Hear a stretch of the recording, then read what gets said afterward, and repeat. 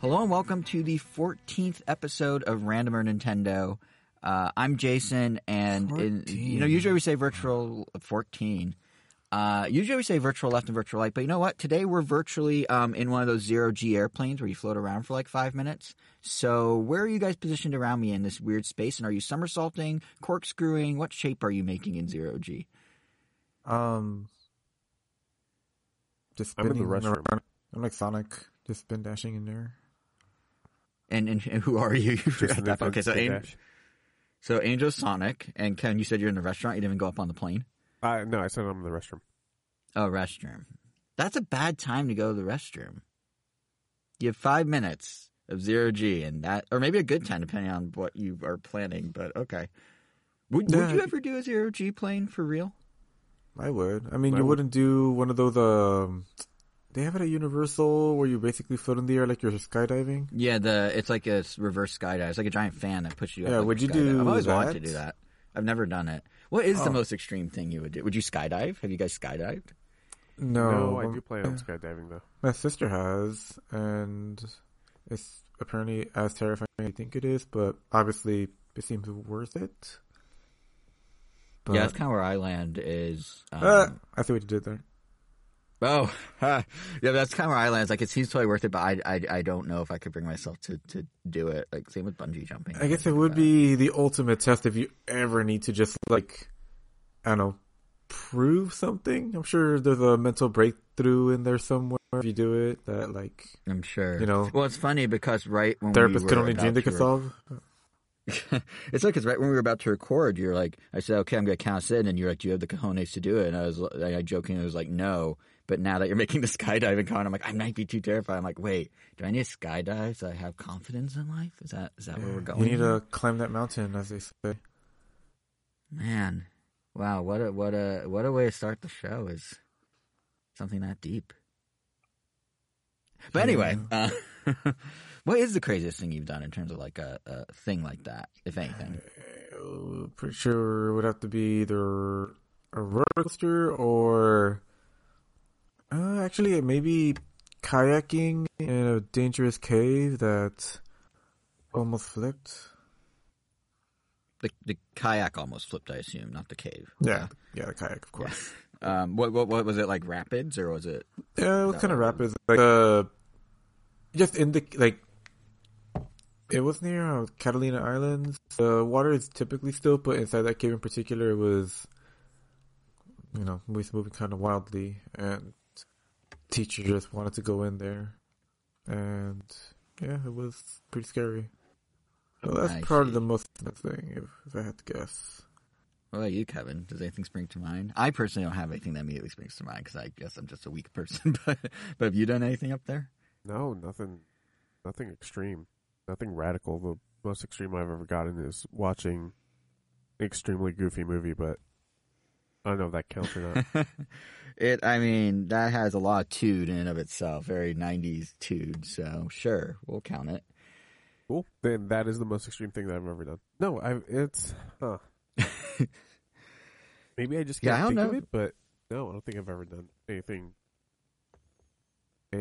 Yeah, I can't think of much for myself either. Like, I've done stuff that's kind of like out of the ordinary. Like, somehow 2 different schools I went to, middle and high school, took us out to basically live on a tall ship for like a week and like hoist the sails and stuff, which is unique and cool, but not extreme unless extreme sports and pirates are one and the same thing now. But yeah, I don't think I've done. I think, Angel, you might win with almost flipping over in rapids in a cave. That's unfortunate. Congratulations on your achievement, I guess, at least among the three of us. I guess the only thing I could say is just hanging out with Jason, but that's about it. I'm not that extreme, as we just established. But but it's very dangerous to our health. Yeah, exactly. Fair.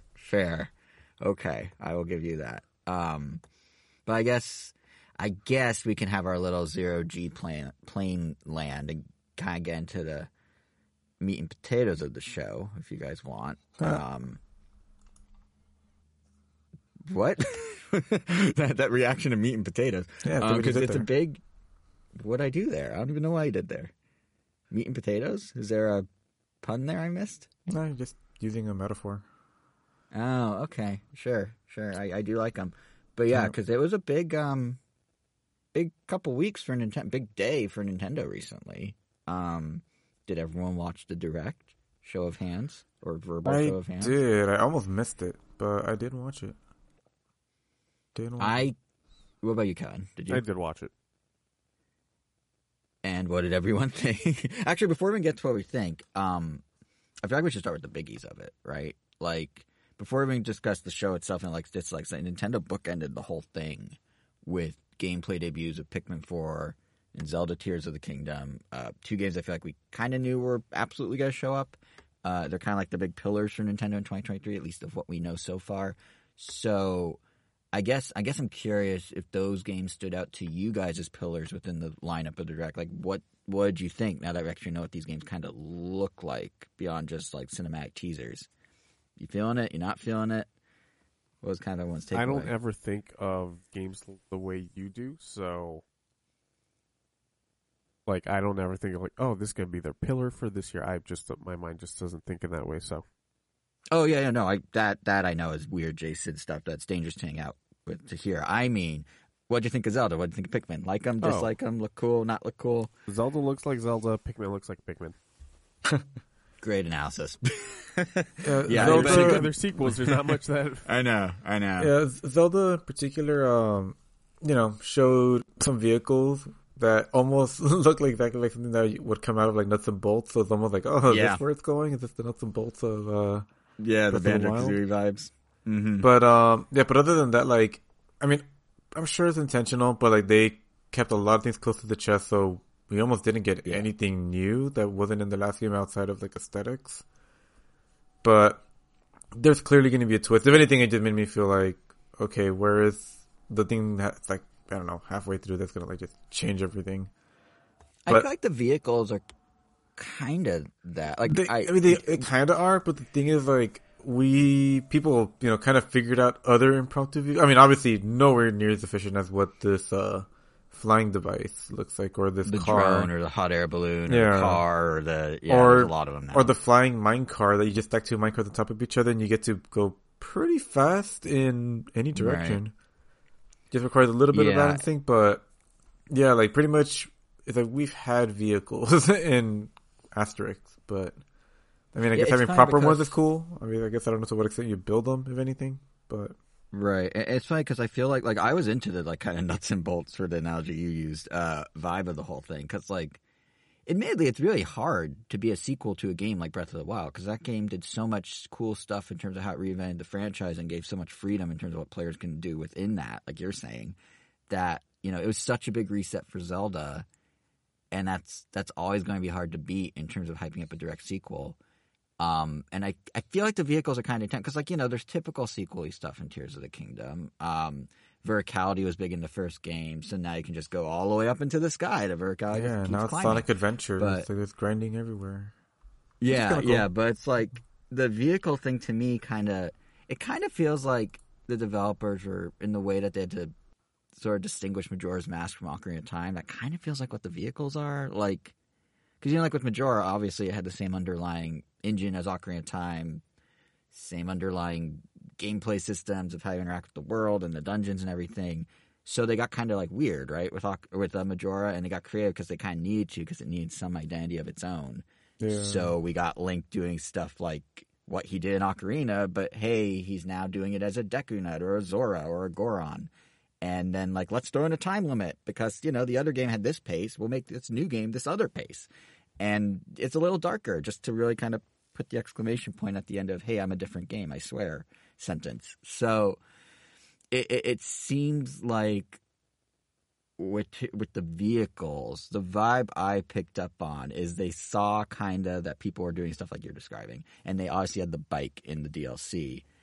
And then they're just like, what if these are the masks? Like, what if, instead of it being like, here's an open world to explore, but now you can climb higher, they're kind of like, well, let's make the game one where you now have fun with how to travel as we decide to present it to you. Like the first game, really, the way they told you how to travel was just like horse and eventually bike. But now they're like, what if it's masks? Like, what if there's a car? What if there's a hot air balloon? What if there's like, what if there are rails you can skate on like Sonic, which they showed for like a millisecond in the trailer? Just the whole thing kind of had this vibe of like, well, let's, in the way Mass Effect, let's transform Link for the first time and have you experience the same kind of gameplay, but with like this different perspective. It's like, well, what if we change how you travel? Because we built this big world and we're repeating the big world, but like what you can do to get from point A to be in that world will be more variety and more crazy than anything you've done at Zelda. Every Zelda at most has like 1 or 2 vehicles or a horse or a boat. This has at least 4 in just the trailer. So like that's kind of how I picked up I don't know if like it's enough, because to your point, people got really crazy, but maybe for like the more mainstream players, like people like me who don't sit there and do like the crazy physics puzzles to launch myself across the sky in a minecart, like maybe that this is sort of the developer's way of embedding that into the game and making it unique for that reason. I don't know. It's just like, that's what I saw. Like when I saw a vehicle, I'm like, oh, masks, but with wheels or in the air. So we'll see. Like we'll see how close it stays to Majora, because I feel like even the trailer, it already felt a little more cinematic, a little darker.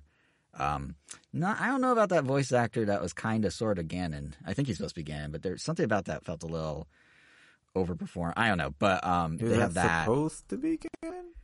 I think that's the speculation. Dorf? Is it might be. Yeah, right. I forgot to say Dorf, but I think that's the speculation, is that it might be him. But like whoever it is, like clearly they're going for like kind of a little darker. It's felt a little more cinematic, so that also mirrors Majora. So I'm just curious, like how Majora-y they get. Like, are there gonna be time constraints? Is there gonna be like more pressure on things? Obviously, they had the Blood Moon in the first game, but yeah, I don't know like how closely they're paralleling Majora, but so far the vehicles do feel like a parallel to me. And I actually really like the vehicles because it's fun driving around in weird things. So yeah, it's very nuts and bolts though. You're right. Yeah, I'm sure we'll find out more. I think the game's out in May, so we'll probably get a direct in like a Zelda direct in like mid-April, probably early April, like maybe the week after the Mario movie, just so they let that hype go and then lead into Zelda, I would guess. Yeah, but we'll see. But what about Pikmin? What'd you? Hold on. There's a rumor that this game is going to cost $70. It's confirmed. It's not a rumor. It's confirmed. Okay. Yeah. I am going to be very interested how this game technically performs. It's gonna perform fine. It's gonna perform bad? No, fine. It's gonna be fine. It'll be. No one's gonna not buy it for the extra 10. Is my guess. No. So I'm technical on a technical wise. Oh, sure. Because if this game dips even a frame under 30 frames, I'm gonna be. Oh, that's not cool. So nope, not for 7 years. For 7-year-old hardware, games costing $70. No. It does sound like, to a degree, part of the reason it might be $70 is the game is physically too big for the standard cartridge that Nintendo puts out. So it's almost like again, a weird Majora's Mask parallel. It's almost like late N64 era. It's almost like the expansion pack upcharge when you got games that use the expansion pack on the N64. Because from what I was reading, it sounds like they have to use the next size up cartridge, which is more expensive to produce. And because it's Zelda, Nintendo's probably like, we don't have to eat the cost because it's Zelda. We'll just pass it on.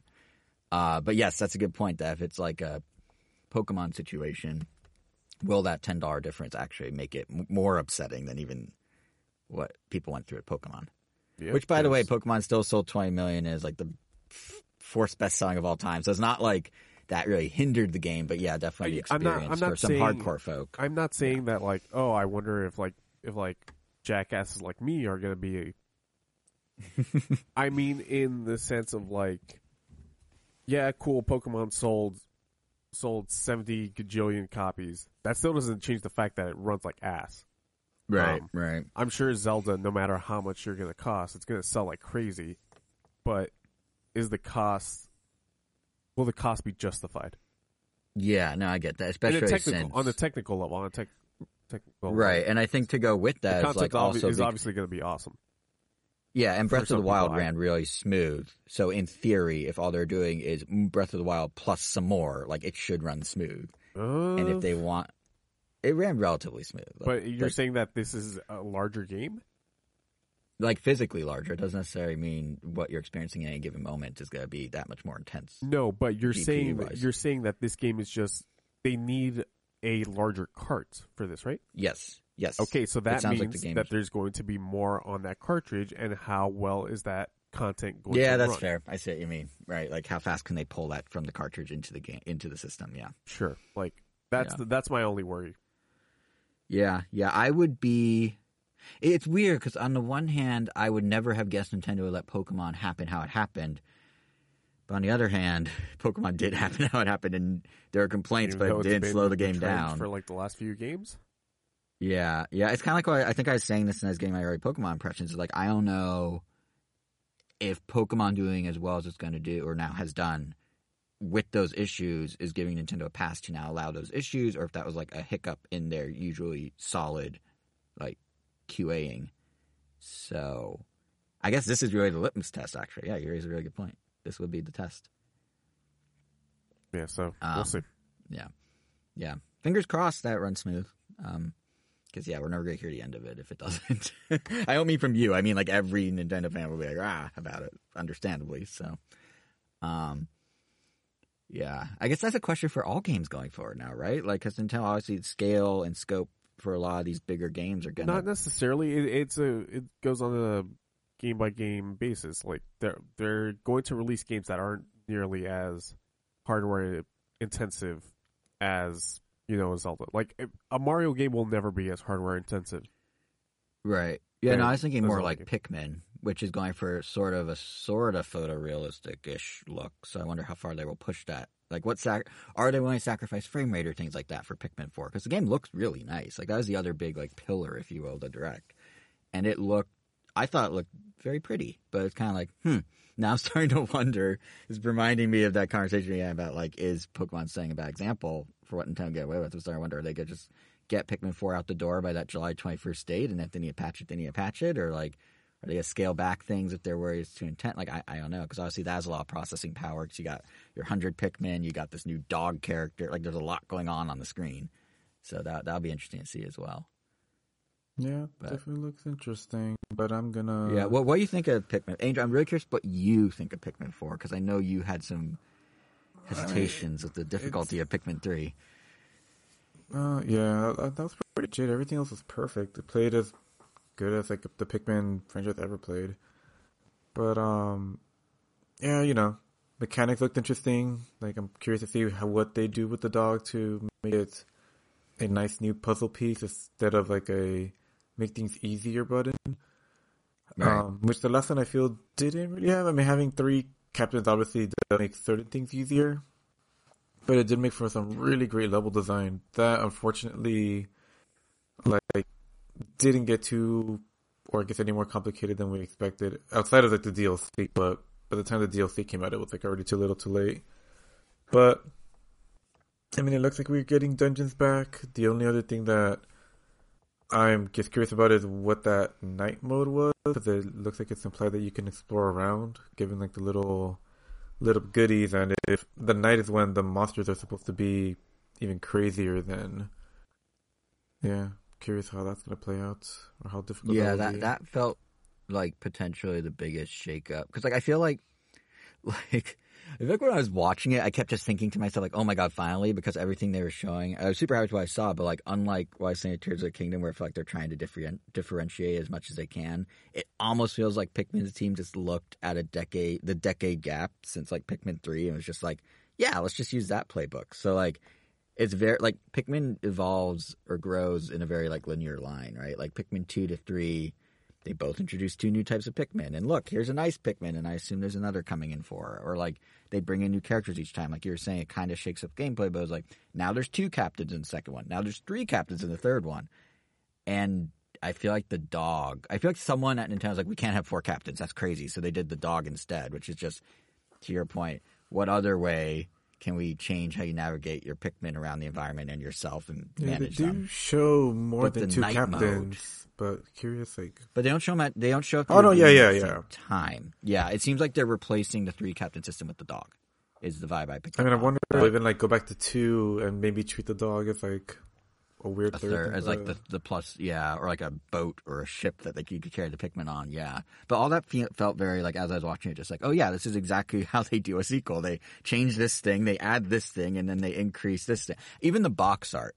Like, if you look at the box art for Pikmin 4, ever since Pikmin 2, the box art's been exactly the same. You have the 3 original Pikmin standing in a line, looking dead ahead at you, and then there's just chaos around them with all the new Pikmin and enemies. And every single box does that. So, like, it's very by the book, which isn't a problem, because after, Times in 2015, we were going to get Pikmin 4 and then releasing Hey Pikmin on the 3DS, and then doing Pikmin Bloom on mobile, which admittedly I still really do enjoy. But, like, just giving us the confirmation of here's another Pikmin that's really Pikmin and not Hey Pikmin 2 is, I feel like all they needed to say. But yeah, that night thing that you mentioned, that little tease, like a split second, that could be the thing that actually breaks out of that formula and changes things in some way. Even if it's just like the equivalent of the Blood Moon in Zelda, and things are just like amped up for a set amount of time. Like, regardless, that is something actually like new to the core game versus being a side mode. Like, I guess that could be how they reintroduce the timer.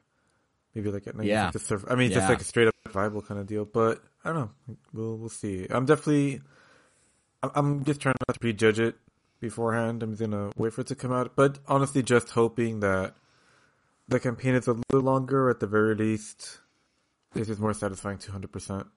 Like Pin 2 was, because that game, I would say, was basically perfect. Yeah, too. I mean, I referenced, I think I actually called it Battle Bingo, but I referenced Bingo Battle a second ago, and yeah, like even multiplayer in Pikmin 2 I felt was like the pinnacle. Like I don't even think they called it Bingo Battle in 2. I think it was just 2-player battle, but like that was great, and then 3 kind of changed it a little. So like, if they go back to what 2 did with multiplayer, if they make it as long as 2, if they, make the difficulty more your fit like that, they have everything they need to make the perfect Pikmin game. So...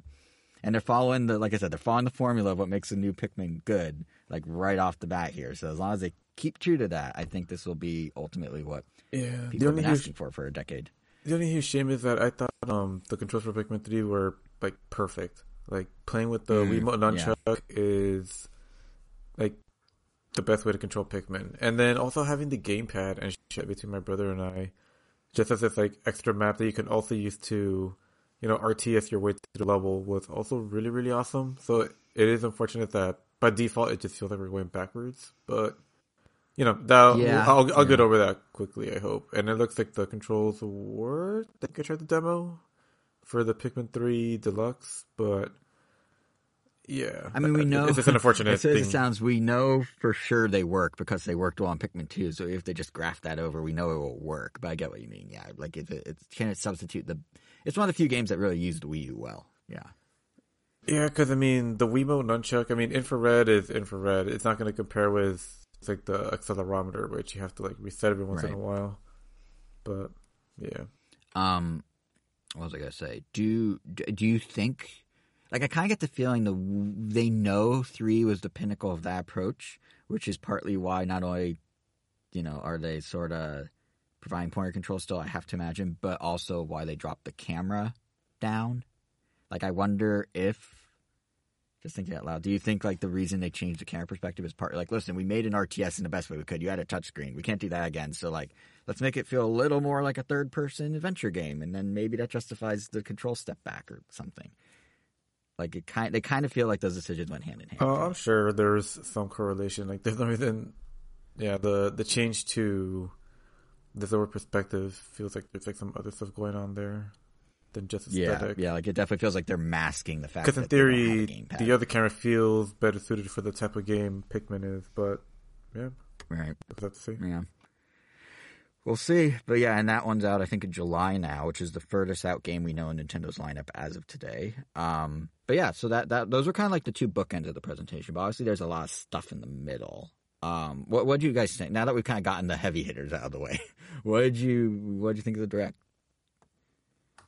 Overall, it was definitely one of the stuff like, oh wow, a lot of interesting games getting shown. I mean, for me, only Metroid Prime and the Layton, Teeth of a Layton, the Ghost Trick. Oh, and definitely Ghost Trick. I would say those 3 were definitely my highlights, especially Ghost Trick more than anything. Just because it's just nice to see that game getting any kind of acknowledgement. And obviously Metroid Prime is a must get for me already, at least a physical copy. Ghost Trick, I just hope it does well. I hope it gets a sequel or at least some kind of follow-up, because it's a pretty amazing game. I was surprised Ghost Trick showed up. Like, I mean, it makes sense because Phoenix Wright has had kind of a resurgence in popularity. Same team, sort of the spiritual sibling of a game of sorts, but like I did not have that on any bingo card, that's for sure. Ken, what do you think of the direct? Anything catch your eye? How you feel about the whole show? Can't even remember it. Wow, there you go. Nintendo failed. You failed, Kevin. Mainly because my memory's bad. Like I saw it just casually. I wasn't paying attention to anything. I just had it off to the side. Right. I mean, for sure, if something stood out, even on the side, you'd remember. You know, if there was like a Persona 6. Maybe. Persona 6, you would know, right? Yeah, but like, that's what I mean. Like, if there's one that really hit you, so it didn't have the heavy hitters for you, it sounds like. Can't believe they didn't announce any Ace Attorney. I mean, Ace Attorney, any Rhythm Heaven. It was like the perfect opportunity, but they botched the heck. It actually really was a perfect opportunity. The shadow drop. Because I think, yeah, well, they can't. How many things are going to shadow drop in one day? Because we got Metroid, we got just everything's out at once, and then they don't release anything for the rest of 2023. Done. But no, I do think, to your point, this was kind of the perfect direct for something like that. Because one thing I liked about it was obviously there are heavy hitters for the broad audience, right? Like we knew they'd be like Tears of the Kingdom and Pikmin, as you're saying, you know, that's great, but to be expected. A peek at DLC for like Splatoon and Xenoblade and Mario Kart, like naturally we're going to get that.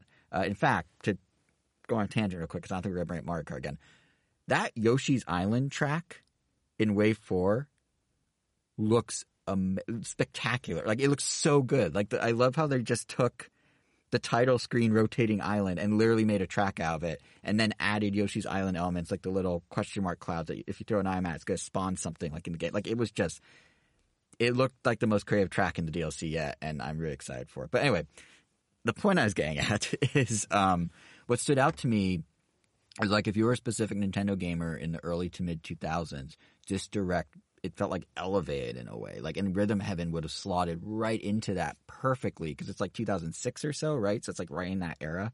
Like it was a good show for like the masses, but I feel like it was a great show for a specific level of Nintendo fan at a specific age. I mean, we already kind of named a few, but like Metroid Prime, you know, Advance Wars being back on the calendar, a Ghost Trick, like we were saying, Etrian Odyssey, I guess. Baten Kaitos 1 and 2. What was that? Pikmin, kind of.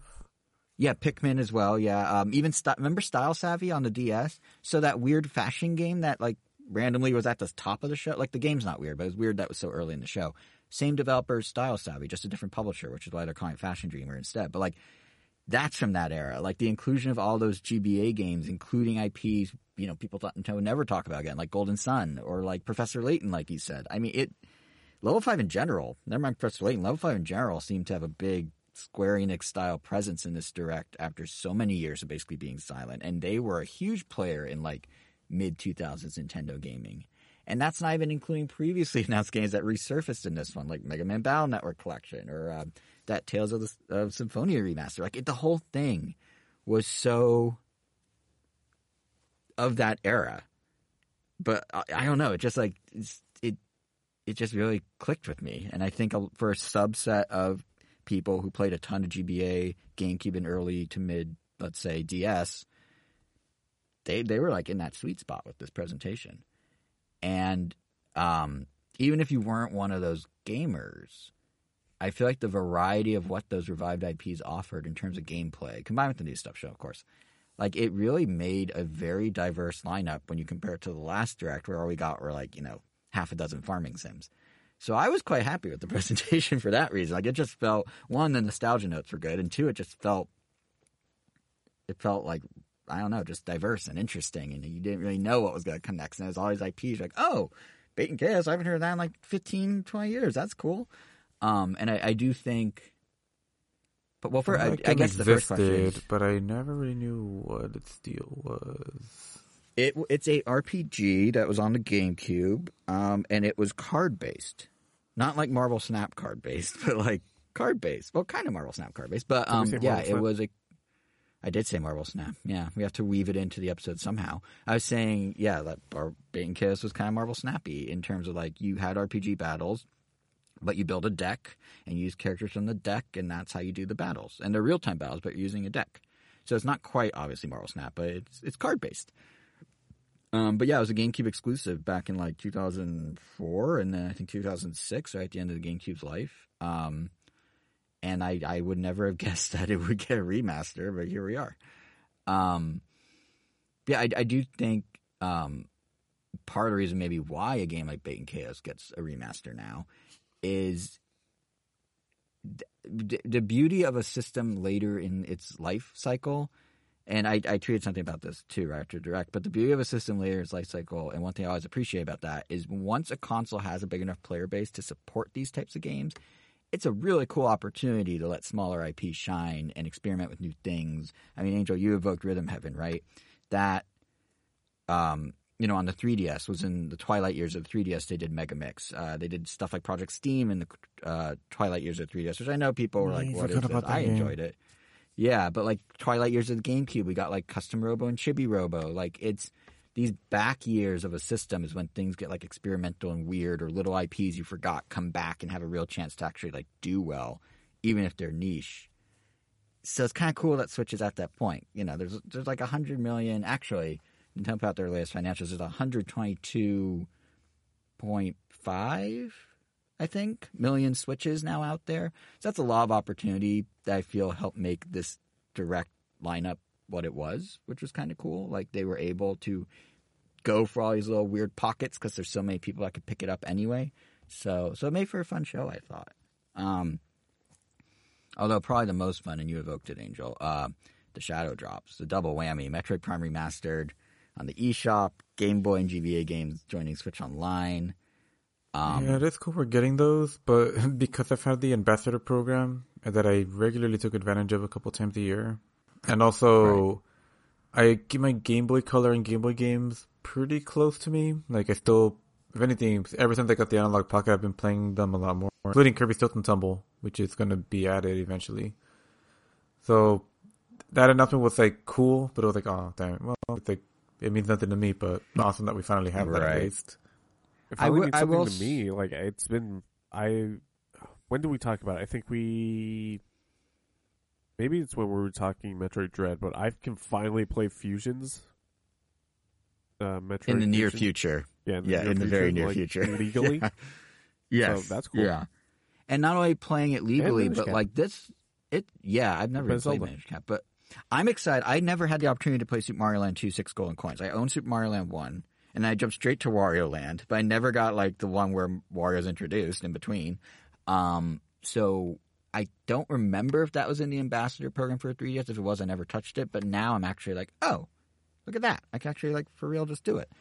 And I think that the thing is, Angel, I know you were saying that like you have the ambassador game. Well, I can't compare it to your Analog Pocket, but I think the thing that's worth noting here is the emulator, like what Nintendo put in to make these Game Boy and Game Boy Advance games play on the Switch is actually like really high quality. Really, both Shadow Drops are high quality in terms of like the options they provide. Because for Switch Online, for Game Boy, you've got 3 screen hues to choose from. So if you want to be the puke green, like pea green, or if you want pea soup green, or if you want to be like the natural gray, or if you want to be the Game Boy Color like palette. Only the default palette. They don't give you the deeper like tint options, but nonetheless, you get the 3 different options. There's this thing called Classic Feel, which I didn't even know was a thing, but I was reading about it. Did you know the Game Boy didn't actually run at 60 frames per second? It ran at like 59.7 or something. So some games, to maximize the limited storage on the cartridge, would like flicker their graphics at times instead of doing a full animation because it wouldn't be picked up, but saved them some memory. So if you play it on the Switch, it runs at 60 by default, so you see those flickers, but if you turn on Classic Feel, it will slow it down to the 59.7 or 57.9 or whatever, and make it so it looks more like how you remember or how the developers intended. And apparently Nintendo did the same thing with the coloring. So if you're playing whatever screen option you're playing, they're not going with the pixel perfect colors as they were coded in the game. They're overlaying something that makes them match the hue as you would see it through the screen. Yeah, because a common issue, I guess, is the games are too bright in reality with raw pixels. So, like, they're really putting effort. There's Rumble support in Game Boy Advance games if they support Game Boy Player on GameCube. Like, there's so many little nips and tucks they did. Okay, well, very much appreciated. I do want to see Wario Land 4 on there eventually. I mean, they keep it short, and I've beaten it many times, but playing it on the TV would be really fun. It was interesting that they went straight to 3. Yeah, Three's well- the only one that I played. I've never played 3, so I mean, maybe there's a reason they went straight Well, I to 3. mean, 1 is a Mario game, and I guess 2 is the only other one, so they really only skipped 1 Wario Land. Right. So, yeah, so not too many, but yeah. I mean, that is apparently one of the best ones. Yeah. It I mean, is. Kevin, is it good? You said you played it. It's fun. It's interesting. That's all it needs to be. The final character gives me some nightmares, but the final boss gives me some nightmares. But So, have either of you actually tried any of the Game Boy games yet on Switch or I download? did. I booted Metro up, Prime. I booted up Minish Cap, and I forgot what other game, but yeah, I played it a little bit just to kind of see it on the big screen. Oh, and WarioWare. And yeah, it was fun for a couple minutes, but like I already had started a game on my 3DS with Minish Cap, so I was like, do I start over or play on TV or yeah, I don't know. I forgot that I have to buy the expansion Life pass choices. for this. If you only for the GBA games, the original Game Boy are included with regular. Well, yeah, I want to play Minish Cap, and I want to play Fusion. Gotcha. I myself so far only went to go confirm something, and I didn't actually think it would be there to the extent it was. But so if you do want something that's fresh, Angel, Super Mario Advance 4, Super Mario Brothers 3, one of the worst named games of all time because that's a really confusing name. Either way, so back in the day they had e-reader cards, and you could swipe the cards and get levels in the game. They're all in there. And when I say all, I mean all, because the U.S. did not get all the e-reader cards. There were some that were only released in Japan, but all, I think, 30 of those levels, it was like 8 pages when I scrolled through it, all of them are baked in. So you have 30 all new levels with all said and done. So there is something fresh in there. I think they may have done the same thing in the Wii U Virtual Console version you could buy, but I don't think if this was ever one of the Ambassador games, I don't remember, but if it was not. These were not in there. So there is something, and nor can you access them outside of a Wii U, I guess. So yeah, like, I don't this is think something any of the kind fresh. advanced games were part of the Ambassador program. Yeah. So this is actually like a kind of fresh thing, even if you are Game Boy'd out with your other access points, if you will. And we didn't even mention, by the way, like we're talking about the quality of what they're doing, like local and online support for Game Boy and GBA as if you use the link cable. Like that's kind of cool.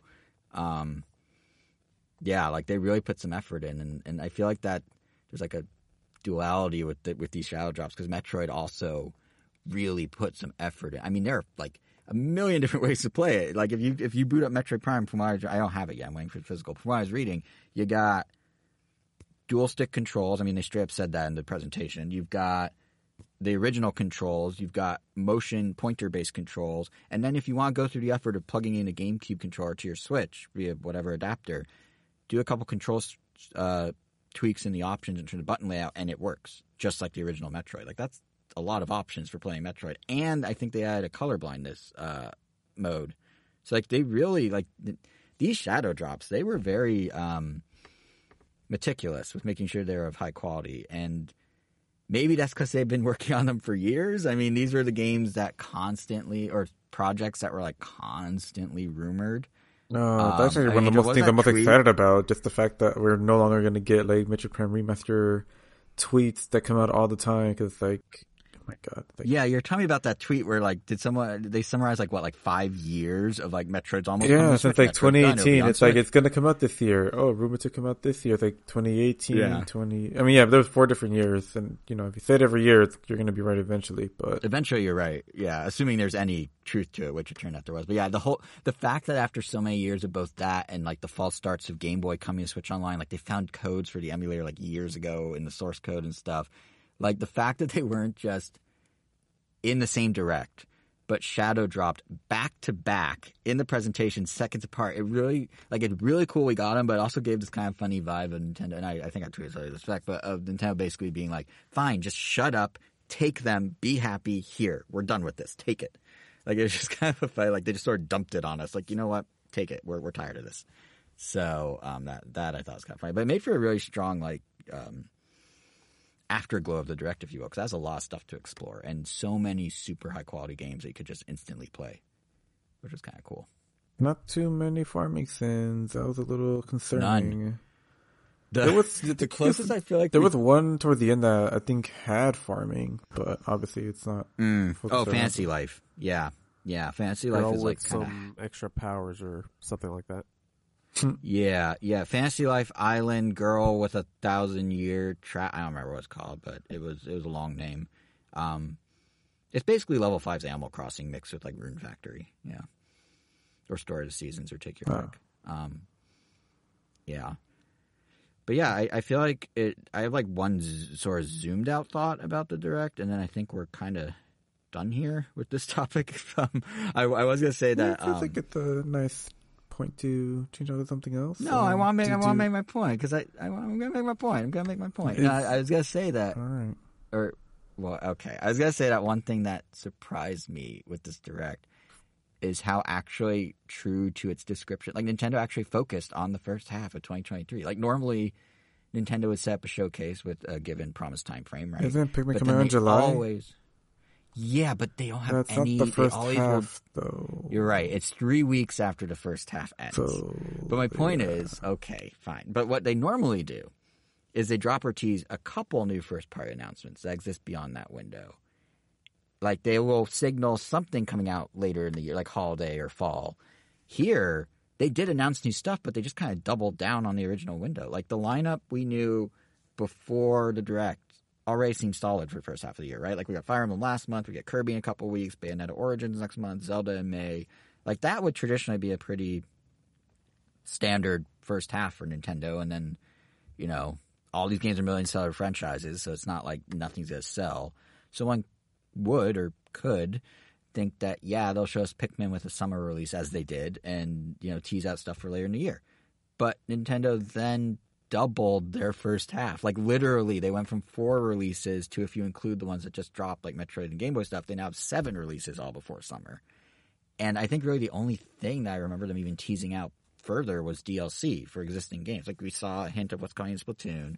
We know there's another wave for Xenoblade. We know there's another wave for Fire Emblem. And if you think about even a step further from that, really all the first-party content shown, besides Zelda and Pikmin, isn't even made by Nintendo's own teams. It's teams like Intelligent Systems or HAL or Monolith, or in the case of Advance Wars Way Forward. And I feel like in any normal circumstance, this would suggest they're gearing up for a rather immediate Switch successor. You know, they're moving their resources.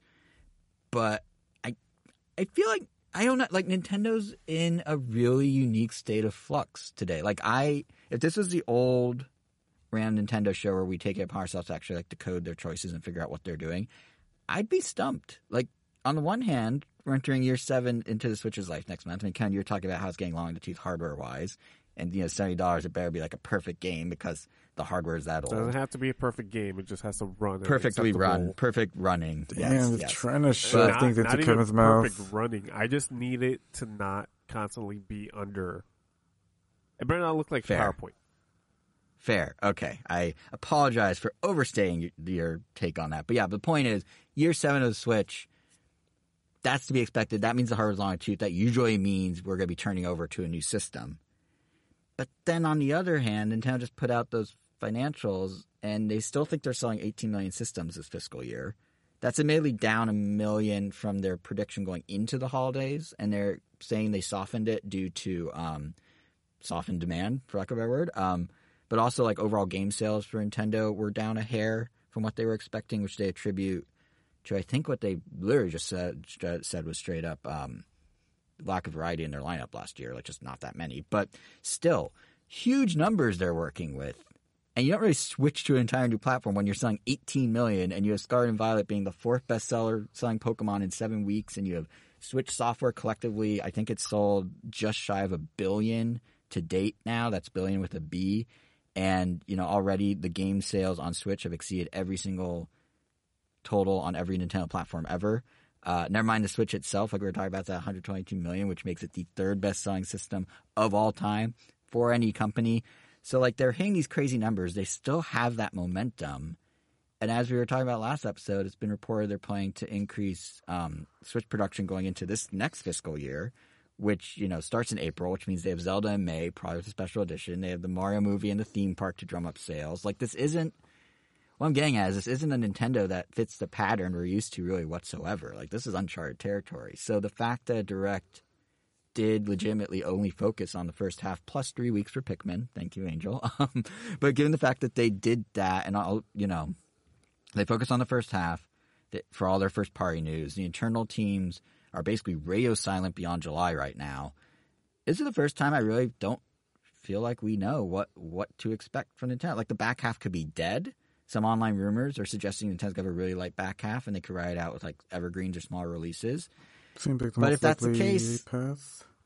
yeah, but if that's the case, like, why put Metroid out in February when you can use it to pad the fall unless there's other games? Or maybe they have big surprises. Like, in which case, does that mean Nintendo's internal teams are cooking up more Switch stuff on that older hardware and a Switch 2 is actually even further out? Like, it's really the first time in a really long time that I have such a, like, up in the air feeling of what to expect from Nintendo. Like, I have no idea. It's new terrain. I have no idea what they're doing, and it's interesting that we have reached that point because they're usually very predictable. Man, I'm not ready so yeah, for a Switch it'll be really 2. interesting to see. What was that? I'm not ready for a Switch 2. It seems like Nintendo might not be either. So Yeah, I just want yeah, Switch like, to go this on. is- the Steam Deck. that was kind of what I was thinking when you're making the point about, like, if Zelda doesn't run particularly smooth. Like, at what point does that hinder third-party support, the long-in-the-tooth hardware? Do you 'Cause, think maybe know, they have a hidden hardware under their sleeve for the release of Tears of the Kingdom? I don't think they have No new shot. hardware. They definitely will have a special aesthetic of hardware. Like, they'll put out a Zelda Special Edition. It's already been leaked, seemingly. But there's no way they're launching new hardware with no leak. They're not going to Sega Saturn this. They can't do it with no Yeah, with lead just time. like 3 months. Assuming it doesn't get delayed, like no shot. And there's no way it's getting delayed at this point, I don't think. Unless the game, like, breaks or, like, they find some bug that, like, completely is detrimental to the experience. This seems... We're inching very close to when it goes into production, like when it goes gold. I would imagine it would be in the next 6 to 8 weeks. So I'm pretty sure they're hitting that May 12th date.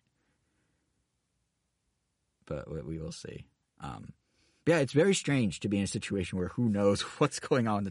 Really, I feel like if I can riff on this for a second, I feel like the whole industry is in this abnormal state of flux. Like, I mean, it's just everything we're used to how gaming has been, like, seems a little looser now, which is kind of fun because you don't know what to expect. But, like, the death of E3, that was reported essentially 2 weeks ago, that Sony, Microsoft, IGN is claiming Sony, Microsoft, and Nintendo, who was one of the most vocal supporters of the show forever, are all not attending this year.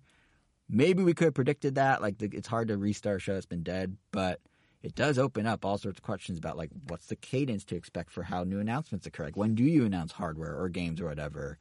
Because you got Summer Game Fest, which has an in-person presentation this year, so that's, go Summer Game Fest.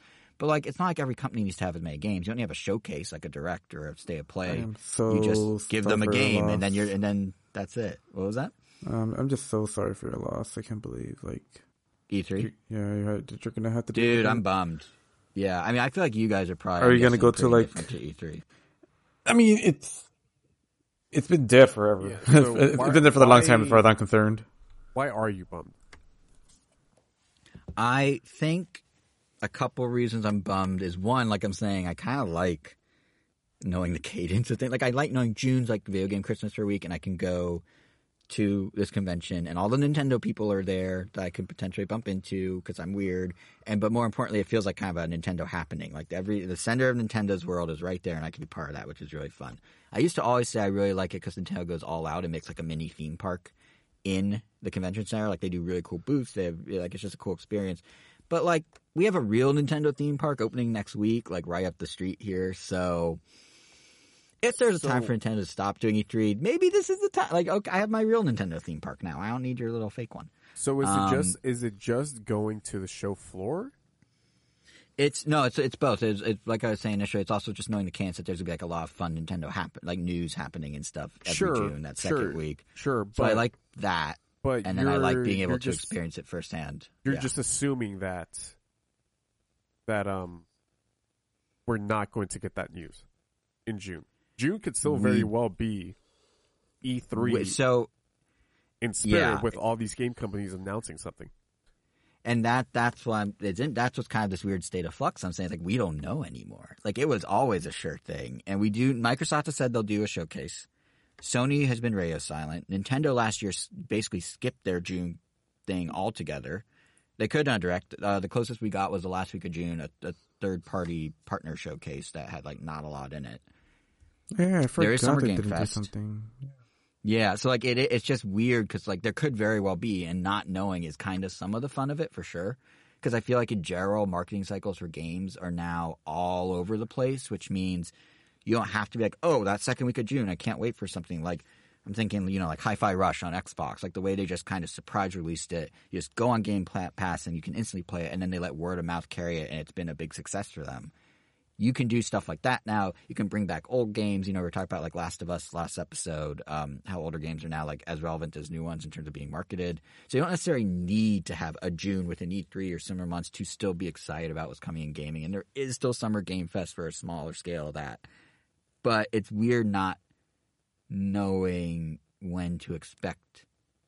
It's like not knowing like, oh yeah, so the Super Bowl is actually, this episode goes up on the Super Bowl, but kind of like, so when's the gaming Super Bowl? Is there one? Like you're kind of like building your anticipation towards a thing that may or may not be there, which is fine. It just feels like we're kind of in this weird limbo where we don't really know what's gonna happen. I'm sure we'll still get stuff in June. Like we'll get some stuff. Yeah, I just don't know. Because these companies aren't at E3 and they're not playing ball with the ESA doesn't mean that they're not going to do anything around that time. Which is so funny because the ESA, like, they're all members of, so they're like not playing ball with themselves indirectly. But yes, I do think there will be stuff. It's just Nintendo's the big question mark because they definitely skipped last year. And at the time, everyone's like, oh, they skipped because they're not going to support Summer Game Fest. They want to support E3, but now they're also skipping E3. So it's like, what you doing, Nintendo? But like weirdly enough, the most concrete things I think we know about Nintendo now is there's a Direct in February, there's a Direct in September, and there's Indie Showcase typically in August and December. Like those are kind of the patterns that are now emerged, but even then, who knows if there's any truth to them because they're not anchored to anything. So, which again, there's something fun in that. Something like Hi-Fi Rush coming out of nowhere and getting that buzz is fun. Something like Metroid Prime Remastered coming out of nowhere is fun. But yeah, it's just weird not to like have like the tectonic plates are shifting and you're kind of just along for the ride of wherever they go, which is fine. It's just different. So that's one thing that I thought was kind of interesting. Media cycle is going to be interesting to follow now. Well, I guess from the podcast side. But, yeah, and that's the thing is like we maybe indirectly picked the perfect time to not have to like cover gaming in the same way.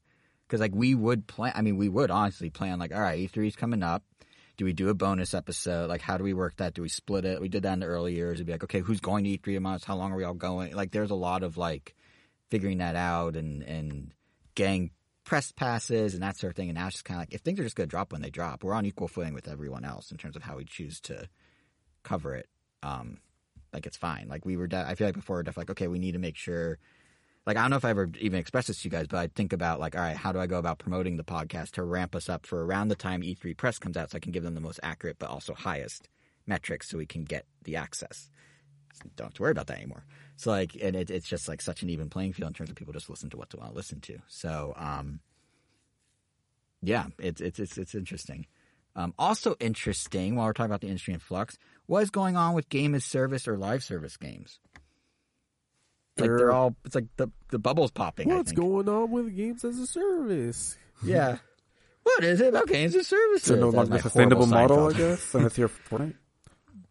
I think that, yeah, that must be it, right? Because like for those who don't know, it's still go ahead, Jason. If you're big enough. If you're big enough, essentially.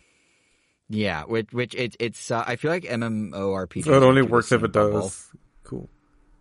Yeah. Like try it, but like be ready for failure. It's a bubble and it's popping a little because like for those who don't know what we're talking about, in the span of a week, Apex Legends Mobile, Battlefield Mobile, Crossfire X, Echo VR, Rumbleverse, and maybe the one most notable to the three of us, Knockout City, all announced they were shutting down in the same week.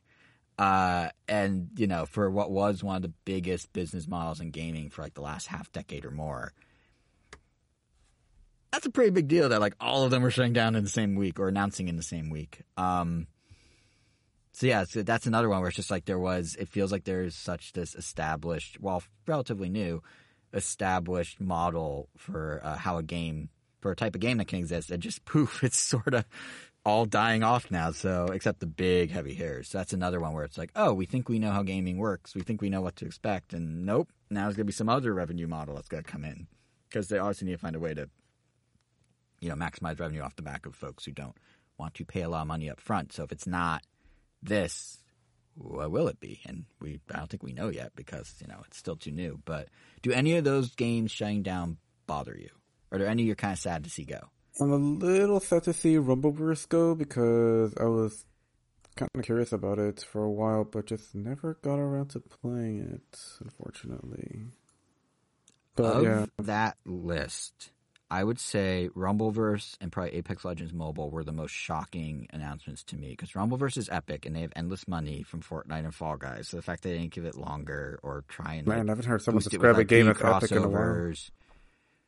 Well, the developer, but sure, or the publisher actually. I think Iron Galaxy was the developer, but either way, it's kind of crazy to me. Or no, Ray at Dawn I think was the publisher. Either way, it's kind of crazy to me that a game that had that much backing, and even Apex Legends, which I think was more internal politics than anything else, caused it to shut down. Those were big games. Apex Legends was Apple's App Store Game of the Year last year. Now it's just gone, or will be in May. It's just odd. Any you gonna miss, Kevin? Wait, I'm sorry. Say that again.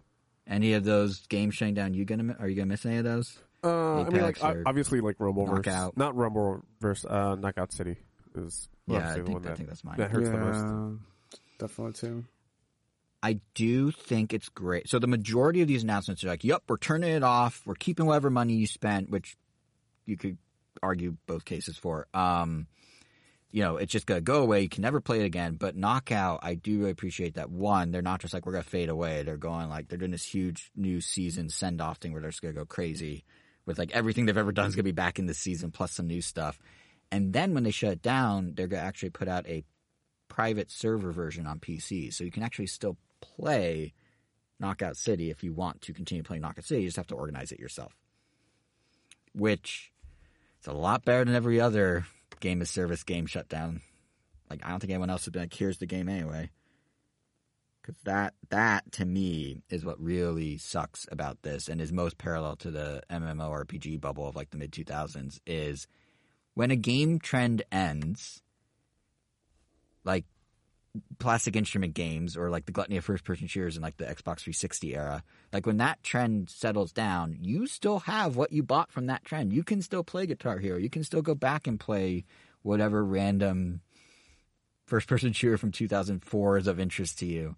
But with Game as Service titles, because they're the service, they pull the plug, that's it. Those experiences that could have become one of your favorite games, we put a lot of time into Knockout City. That could never be played again in theory. But at least in the case of Knockout City, they're giving you kind of an olive branch. So I can appreciate that on a very high level. And I'm curious to see what they do next. Because they're saying Knockout City might not be dead. Just that the game in its current form is dead. The franchise may live on and may do They just else, lost their publisher or their... Well, they lost their publisher a long time ago. Money revenue?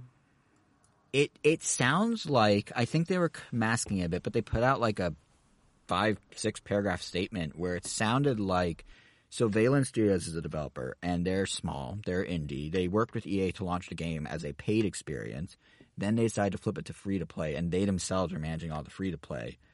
And I think reading between the lines, they're saying the audience wasn't quite big enough to sustain it, but they also were saying that in order to make kind of a better version of the game, instead of just incremental little things on the current game, which in theory means a bigger audience, they don't have the bandwidth to keep this while doing the next. So they're going to shut this down, do kind of a post-mortem of it, and then take those learnings and apply them to whatever their next thing is, which may or may not still be a Knockout City-related project.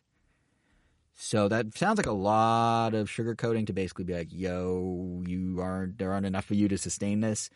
But I don't know. Maybe they could have kept trucking along if they found a way to use what limited resources they have to kind of tweak the current game. But it sounds like it was either we stop and restart or we're dead in the water. So I mean, if they had started the Turtle crossovers a lot earlier, the game would have been in a much better state. Yep. They would have got more revenue because weren't they $25 or something for those skins? 20.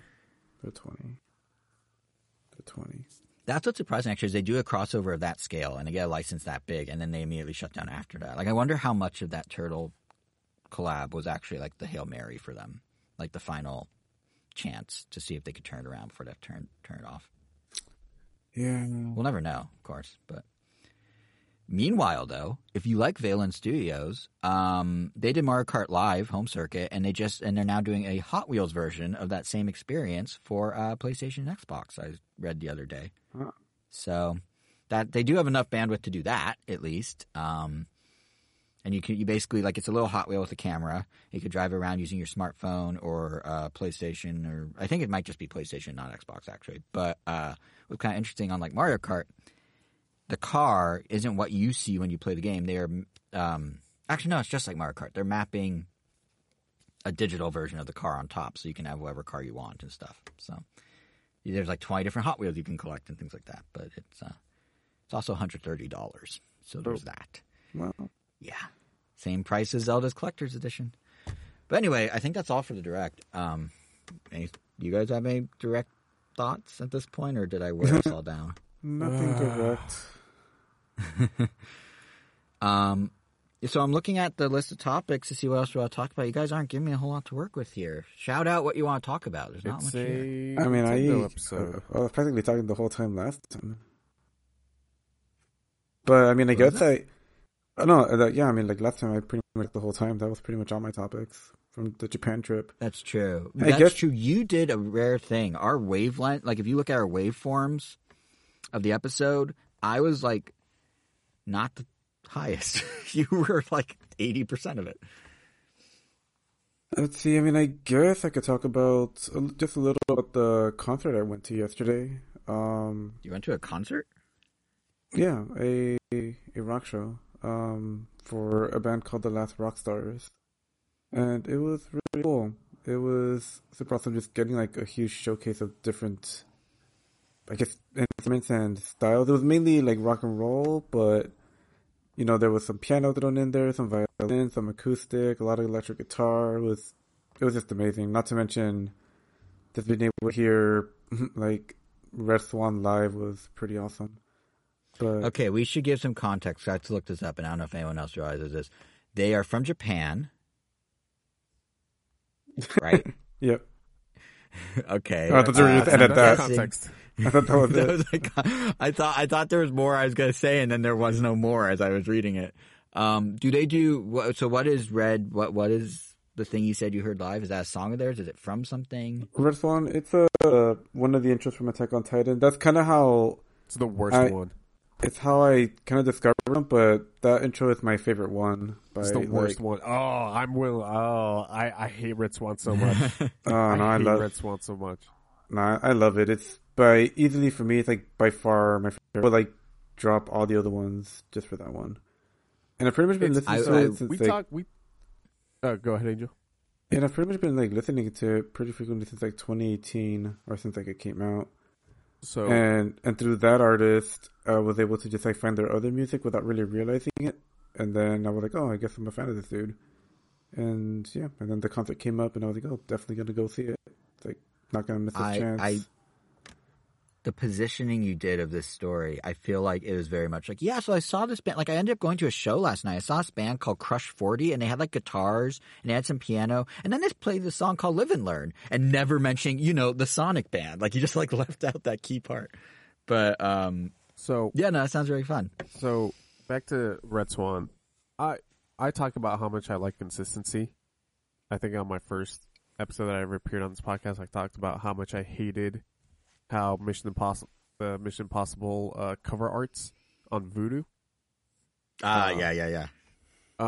So Attack on Titan used the same artist for its first 3 openings. Come opening 4, Red Swan, they used a different artist. And then for opening 5, they went back to the same artist that they used for the first 3 openings. Bull crap. And that's why I hate Red Swan. Oh, that's also why? just don't like this. I also just don't like the song, and I think it's very melodramatic. To me, it just felt like it just had the most emotion. And also, just like, I'm a huge sucker for piano. It has the electric guitar in there. I don't know. To me, it was perfect. Like, I think until I heard that one, like I enjoyed the first theme, and then the second and third one just sounded almost too samey to me. Oh, like don't you dare talk like, crap about Sasageyo. Like they're great, and I definitely like them, but there was a point where I'm like, which one is this one? Is this the first one, the second one, the third one? I mean, they kind of have a progression almost. Actually, I think the first two are literally just one long track just cut in half. Because it almost feels like they just like no, they're very go together. Very different songs. Because I remember on the soundtrack, I remember listening to it. Like the first one, you could almost get the beginning of the second one, but if you just listen to them back to back, it's like a seamless transition. But yeah. I mean, what can I say? I love Red Swan. It's my favorite one. I got to see it live, so definitely super happy right now. Actually, now that I where'd think they about it, it's play? not my least favorite one. I think The Rumbling is my least favorite one. Wait, yeah. where was the show, Angel? The Palladium. Oh, nice. That's a really cool venue. I like And Palladium. the fact that like Yoshiki, basically the main person behind Red Swan, and I guess had like he would like switch between the drums and the guitar like mid song, just to like do both. That's cool. That's cool. And he also like busted out the violin like once, and he also had like a crazy drum solo. Like they just showed a wide variety of instruments. It was super cool. Easily my Nice. favorite concert so far. And just like that. You know, that I wasn't kind. going to bring it up, but since we're talking music and they're my favorite band, I have to mention Linkin Park has a new song in the year 2023, What? and it's pretty great. Yeah. They are releasing a 20th anniversary of their album Meteora, a box set, in April. And on that box set, which comes with like a bajillion things, like literally it's like 5 vinyls, 4 CDs, like a Linkin Park logo stencil, art lithographs, a poster, like it's a ton of stuff. But anyway, on this collection is something they're calling Lost Demos, which is 14 unreleased songs, some of which are demos and some of which are a little beyond. Can you still pick that up? What? Yeah, the Meteora. Yeah. Oh, yeah, you can. Yeah. At least last I looked. Yeah. I'll be Even the picking that Hybrid Theory one, when they did it 2 years ago, it Don't was care about that available. They album. called it like, what? Don't care about that album. Oh, I'm just saying, my point was that one was available well after launch of it. So, yeah, I think you get Meteor, no problem. But it's a really cool set. But the cool thing is one of the songs, which they're now releasing as a lead single and is like getting radio play and is #1 on iTunes at the moment. It's like 2003 all over again, is a unreleased Finnish song from the Meteor sessions called Lost with new vocals by Chester. Well, new to us. They were from 2003. But it's a whole Finnish song. It was done. They had a 2003 version. They decided it didn't quite fit the album. And then what they did is to re-release it now, Mike Shinoda, the other singer in the band, for those who don't know, the rapper and producer and every other thing involved, he basically remastered the song to be a little more like fitting for contemporary times in terms of like the levels, like how are the electronic elements versus the guitars or stuff like that. And yeah, it's like on the radio, like every hour here in LA. And it came out yesterday. And it sounds straight out of that era, but like a little more poppy and modern slightly, but it like really, yeah. I'm a very happy Linkin Park fan because I did not think I would be hearing fresh Linkin Park music, let alone getting 14 songs, many of which with vocals we've never heard before. Some are demos, so I expect the mixing to be meh. But like, there's at least a couple on there that are like full finished songs. It sounds like. So Yeah, look at you. that was very exciting. It was very exciting. Yeah, because I knew they were doing the box set. Like that was rumored, that was leaked. But then they're just like, oh, and here's a new song. I'm like, what? And even the music video is really cool. What they did for the music video is because I don't know if you guys remember from the Meteor days, but like, one, there were all those like anime music videos set to Linkin Park, right? And then Linkin Park kind of dipped into that themselves, and a couple of their videos had some like anime influence. So this one, they had a couple artists make original like anime style animations, and then they trained some AI off those animations. And then they applied the AI to one of their live concert films from that era and basically animated themselves using this original art that's in the video as reference point for the AI to make the anime versions of the band. So they're able to do a video where they have like Chester and the rest of the band like looking like they're from 2003 because it's using footage from 2003, but they put it through the lens of how the rest of the video looks with this anime, so it feels like it's like modern or like new or wherever you want to think of it as, which is kind of a cool use of AI because they're still hiring artists and doing original work from artists, but then they're kind of playing with technology a little to make something old new again at the same time. So, yeah, so it was a very exciting day yesterday for me. And it's, by the way, like peak Linkin Park. I mean, I'm talking like, you know, Chester saying, then they have Mike Shinoda in the background doing like the whispers of what Chester said. You know what I'm talking about? Where it's just like, oh, I'm in pain. And he's like, so much pain. Like that sort of thing. Like it's so prototypical Linkin Park. Meteora is my favorite Linkin Park album. Meteora? More like mediocre. It's the first more like album you're that wrong. I ever bought. Actually, yeah, between there's like 3 albums that I don't remember between which was my favorite, which was my first album. But I'm pretty sure Numb was the first music video I ever saw on Linkin Park on MTV. Yeah, I feel like they were big with Hybrid Theory, and in the end is what everybody songs, but Meteor is where they like really like peaked in terms of like their scale and reach and yeah. And I say as someone that does it, I think that I know we debated this before, Ken. I think Thousand Suns is their best record, but yes, Meteor definitely holds a special place in my heart too, and it's really cool to get new music from that time. That's like it felt like I was back in. It felt like I went back to 2003, but it also felt new. It was so weird to listen to. Like I don't even know, like just like the nostalgia for something I've never heard. It was really interesting. But yeah, if anyone's interested, it's called Lost, the new song, and it is available now. And wow, not even sponsored. Well, all right. Not even sponsored. And because it's not sponsored, here's a complaint. So I bought the Super Deluxe box set. It's $200, whatever. Don't judge me. I'm a big Linkin Park fan. But it doesn't come with a download of the single. So you get the whole box and they're like, yeah, we'll give you a download of the whole thing when it comes out, all 95 tracks or whatever. But if I want the single, I either had to buy it separately or just stream it or like I have to like, I can't get an MP3 of the single legally without paying more on top of the $200 that I already just put down before tax. Like what? I mean, that makes a lot of sense, actually, if you think about it. No, it doesn't. Everything you get usually an instant download of the single. So I don't know if that's an oversight or what, but Mike Shinoda, if you're listening to this, happen I'm with sure you're not. the one for Hybrid Theory? No, they gave you an instant download of one of the unreleased songs on the spot. Gotcha. Because I was about to say, in this day and age, I don't know how much anybody would care, considering that you can just go to Spotify or Apple Music or Amazon Music. Like, I just really like. I'm super as you know because you've been making fun of me about it, I'm super very much into like the data around my life. Like I check in everywhere on Swarm. I use like Last.fm to track my listening, and it bothers me that like if I have Lost and I stream it from Apple Music only, once I get the file in April and it starts counting in my iTunes app or my Apple Music app, like how many listens, that listen count's wrong because I've been listening to it since February at that point. So I want the file now so I can start the listen count now. And what do I do with these listen counts? Absolutely nothing. And what do I do with my check-ins? Barely anything. But I like having them. I like life remember logging, Last.fm? I have Last.fm. I still use it. Yeah, that's the only place but I would but that's really the other like thing check is your counts. Yeah, but then they're like out of syncs, and iTunes will say one number because I have the file in April. But then if I do it but I do have Last.fm. I still use it. I could tell you right now, my top listened to artist on Last.fm last year, I think, was The Weeknd. Like I have all this data. I do nothing with it, but I like having it.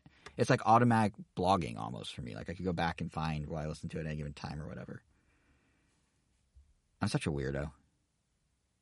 No. Yeah, you are. When I realized that you checked into the Tacos Gavilan that we would go to all the time, that's where I was like, I've known this guy for many years now, and it just hit me that he's weird. That's what took it? Everything else I've done in front of you over the years was like, yeah, this is normal, but the checking into Taco Gavilan is where I was like crossing the line. Yeah, that's where I was like, okay, this guy needs help. That's interesting. And I probably do need help. Here's the thing about checking in, which is to me kind of crazy about it, is I was checking in with you at places, like physically on my phone doing it, and you never noticed. Ever. Not that I'm saying you like creep on people's phones, but like you never noticed. No, I would absolutely know. I know that you've been checking into places. But like, oh, it's just that I checked in there. When we go to like a fast food place, you know, right after one of our recording sessions, I'm thinking you're just going on Twitter. I'm not thinking you're going to Swarm and, you know, checking in. But think about all that valuable data. Like, you now know collectively, we That the went to government now like the has? McDonald's by You're his a really old easy house. person of stock, I guess. Yeah, well, here's the thing. By the time anyone that wants to stalk me sees it, I'm already gone. Like, you have Okay, to be with me for it to be relevant. So question for you on Swarm. Yeah. Do you have to be near the location for you to be able to check in? Not exactly. You get more coins that do nothing. They used to have like a little economy in there that they drop, my but you God. get more coins if you're closer. But no, you can check in pretty much. So if I really wanted theoretically, to, you I could could be be checking mayor anywhere? What? If I really wanted to, I could be mayor anywhere if I'm just persistent enough and just keep checking into places, even though I'm not If there. you're a dick like that to us authentic What are you the mayor users, of yes, again? yeah. I'm not going to start listing off things because I don't need people just waiting for me there and being like, oh my God, it's your podcast. No offense, listeners. I would love if you did that, but also that'd be creepy. I'm mayor of like the most mundane things. I won't tell you which ones, but I'll name a few places, sure. I can't believe we're doing this. I mean, I can, but I also can't. Let's see. Hold on. Sorry. I was not prepared for this. I needed to grab my phone. Okay. Bed Bath I'm and mayor of Beyond. 40 places. No. Wait. Bed Bath & Beyond. He's probably checked into a few. I have. I will not deny that. I am mayor of, most recently, a Habit Burger. I'm mayor of a Flavortown? Sweet Green, a Tender Greens, a Fresh Brothers, a Subway, a Rouse, a Jersey Mike's, an A5 Degrees Bakery, a Chick-fil-A, a Shake Shack, my wedding venue, because who else would check into a private venue before they're even at their wedding? Jimmy John's, a bagel place, a Walgreens, a Petco, Why are you confused? an Auntie Annie's pretzel. Oh, okay, I see how. An animal hospital because we had to take our cat to do some surgery a few times. A Wingstop. Basically, all the chains. I'm mayor of the most generic, like, fast casual chains. 3 Subways, as in 3 different Subway restaurants. And a McDonald's, and a Cold Stone, and a Starbucks, Oh, and some Jason. other stuff. An Italian restaurant, a Mhm. Coffee Bean. You need to rest. I need help. Yeah. This is my plea for help. Anyone who is able to get through an hour of Nintendo Direct conversation gets to hear this plea for help, and that means I really value you helping me, whoever you are. You use, I assume, a personal email address for this? What? I know how we're gonna get you help. No, we're not going to start airing my email. First of all, if you really want to see, if anyone wants to really help I wasn't asking me, for your email. I wasn't asking for your email. I was going to say jokingly, but not. If you do genuinely think that my life logging is in need of help, 1, you're wrong. 2, this isn't an intervention, I swear. And 3, there is a link to contact me on our Ramtel website.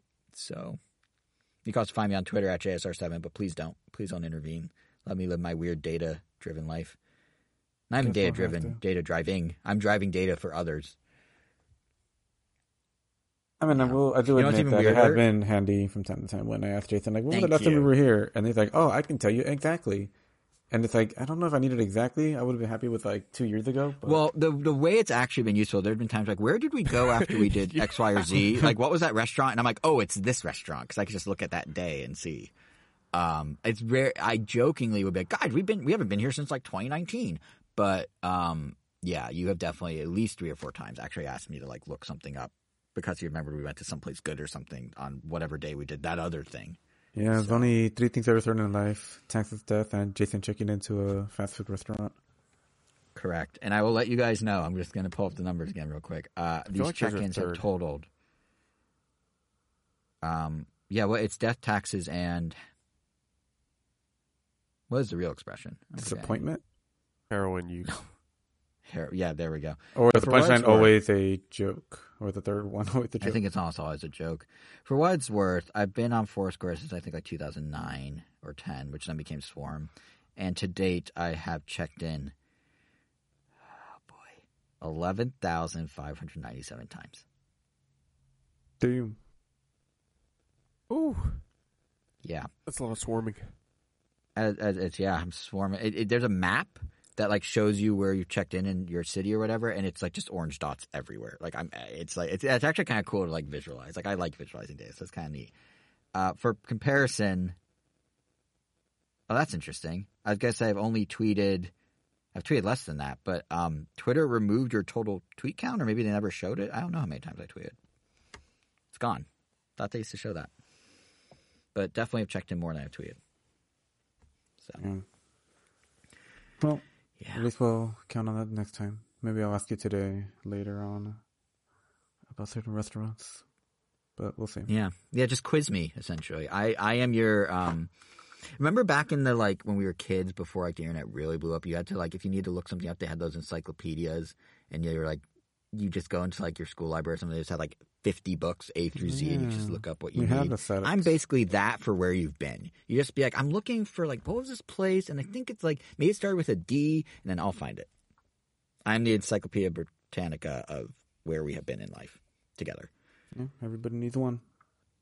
Exactly. I'm useful, is what I'm saying. I'm weird, but I'm useful. That's why we keep Jason around. And that's why I'm around. Yep, that's why I have friends. Is my most likely the only reason, but yeah. I mean, this seems like a really good place to stop the show. I'm just saying, before we get too deep down this rabbit hole. Unless anyone had anything they want to talk about. I want to talk about the Fast 10 trailer. I've yet to see it, but why is it 4 minutes long? I actually randomly saw it yesterday. I think the Fast 9 trailer was like 5 minutes long. Why? That's a short. That's like a short before a Pixar movie. Why is that just a trailer? That's like that's eighth of the movie. Let's see F9 trailer. Jason. Yes, Angel. Are you about to defend load up the trailer right now. It literally needed all those minutes to get its point across. Otherwise, I would want... I know Jason Momoa rolls in like halfway through on a motorcycle. All I know that by the time I was done watching it, I felt like I had seen the movie. That's what I'm saying. Like that's becoming more of a problem with trailers in general, that they show all the twists. But like, if you're this long, so you want me to watch it while you're talking? Yeah, you can watch it. Okay. I feel like I'm going to have some conflicting sound here. I doubt it. Should I give a commentary as I watch? Yeah, sure. Yeah, please do. All right, this is Jason trying to live stream. Take one. Is that his mom? Wait, who plays his mom? Why she look so familiar? Rita Moreno. Yes. That's so she is playing Dom's mom. Don't laugh. No, it's just like I would not. The casting they get for this franchise is all over the place now, is what I mean. It's really hard to give live commentary, except it looks like they were in Italy briefly. So he's related to Aquaman, or they are in Italy. It looks like they're in Rome. In part 9? No, he's related to John Cena. Then why is Aquaman? And now they're back in Brazil? That's like Fast 5. Yes. Just wait, keep watching. Is this whole movie... Hold on. They're showing the bank heist. Is this whole movie like they angered someone for a split second in Fast 5, so now they need to do a whole other movie? Like, just Jesus keep watching. Christ.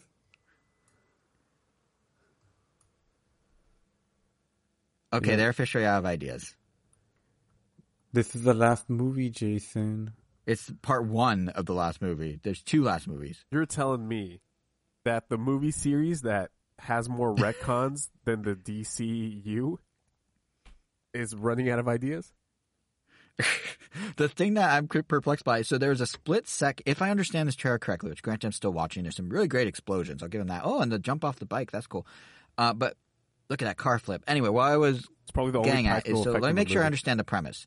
The premise is, in a split second shot in Fast 5, they showed a random car getting hit by the vault they were carrying, and the car fell off the freeway. And normally no one bats an eye at that in a movie. But now the entire plot of this one is the dude whose family was in that car actually is a cartel like drug lord or someone in power, and he's going to seek revenge on all of them? So Jason Momoa is the son of the villain of Fast 5. Okay. That's at least a little better than just here's a random car we hit. And he's going for revenge. Which is the third time that I think that they've done that in this series. Yeah. Maybe the second time? Second time. Because the first time they did it was in Fast 6, going into Fast 7, where Jason Statham was getting revenge on Dom's crew for, like, hurting his little brother. Oh, right, and John Cena's in this. Oh, man, are they really using Ride or Die as the movie's tagline? Because that's kind of perfect, but also ridiculous. I'm going to go with I will say, perfect. These movies, while don't they know how are you can hate ridiculous, these they're very movies, good at man. being ridiculous. You know? I don't know. I just don't know how you can hate these movies. I'm sorry. That's what I'm saying. They're very good at being ridiculous. You just go, you turn off your brain and go along for the ride. No pun intended. And this looks like, are they about to jump cars out of a plane right above? Oh man! Spoiler alert for the trailer. It wouldn't be the first time that they do it. So, But they did it like, yeah, that's true. They've done all this before. Are they going to space in the next one? Is that happening? they've already been to space. Oh, Spoilers to be for honest, Fast I have 9. not watched the last one. They go to space in F9. I'm sorry, not Yeah. Fast 9, F9. You could say this one is more grounded compared to that one. I mean, to be honest, it does seem more grounded in a weird way. Is that Brie Larson? That is Brie Larson. What is going on with this movie? This is like, I think, you know what? I think we should do a Ram Nintendo outing to this and then talk about it on the show after it comes out. For Fast 10? Yeah. I don't know if they're calling it Fast X or Fast 10. Aren't you actually watching it in theaters? Hell yeah, dude. I am movies down to are do an pure- outing. Are pure, like, I tweeted about this. I can't hate these I haven't movies. been on Twitter. They bring me such irrational joy. They're really good at ridiculous, yeah. And granted, I haven't seen Fast 9, but I remember Angel, I think we watched Yeah, the fact Fast they took out 2 helicopters and with had the a car, fun time with it. It's pretty funny. Well, Yeah, it's superhero movie. if I remember correctly, The Rock took out a drone with an ambulance. So, Totally and plausible. they punched a You just missile. need enough inertia, enough height, a low enough drone, good aim, gravity to not exist quite how you think it does, and then it's doable. Yeah, totally. I love this series so much. They're so stupid. I dislike anybody who, like, turns their nose to this. No, I had a lot of fun. A friend of ours, for your guys' reference, Gilbert, and I we got to see an early screening of Fast 5, and we had a ball, and that got me really like into the series. I have somehow missed Fast 9 though. Or F9. I need to go back. But yeah, no, they're fun in such an over the top, ridiculous, like just popcorn flick way. Yeah. Yeah. Well, I guess it sounds like there is, a reason to go to the theater this year. I mean, there's another called Mario, but okay. Oh, all right. We'll see. I'm so excited for the Mario movie. I didn't think I'd say those words when they first announced Chris Pratt. Oh, but but I mean, I in don't general, care I'm about like, the voices. really? I don't care about the voices anymore. Like, it just looks so good. I'm not going to spoil anything, don't worry, but it just looks so good. That's what a schizophrenic also says. What? That's also what a schizophrenic says. I don't care about the I don't voices. care about the voices. It looks so good. Yeah, but in this case, I just mean I mean exactly what I said, actually. Yeah. Wow. Anyway, on that note, I guess, I think we can call it a wrap because I don't think we're going to top that line that you just said, Kevin. So, best place to find us is on the internet. We are on all the podcast apps. If you want to listen to us, you probably already are on one of those. How else would you hear us? But you can find us on Apple Podcasts, Spotify, Google Podcasts, Amazon Music, iHeartRadio, Stitcher, our YouTube, TuneIn, Pandora.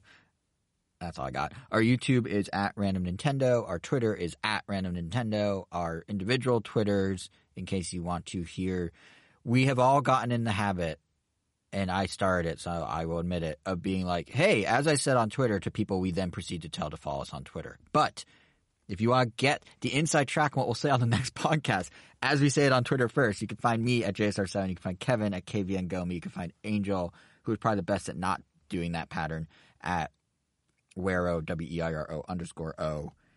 And, yeah, I think that's it. Kevin, do you want to give the final word? I'm really glad they didn't call it fasten your seatbelts.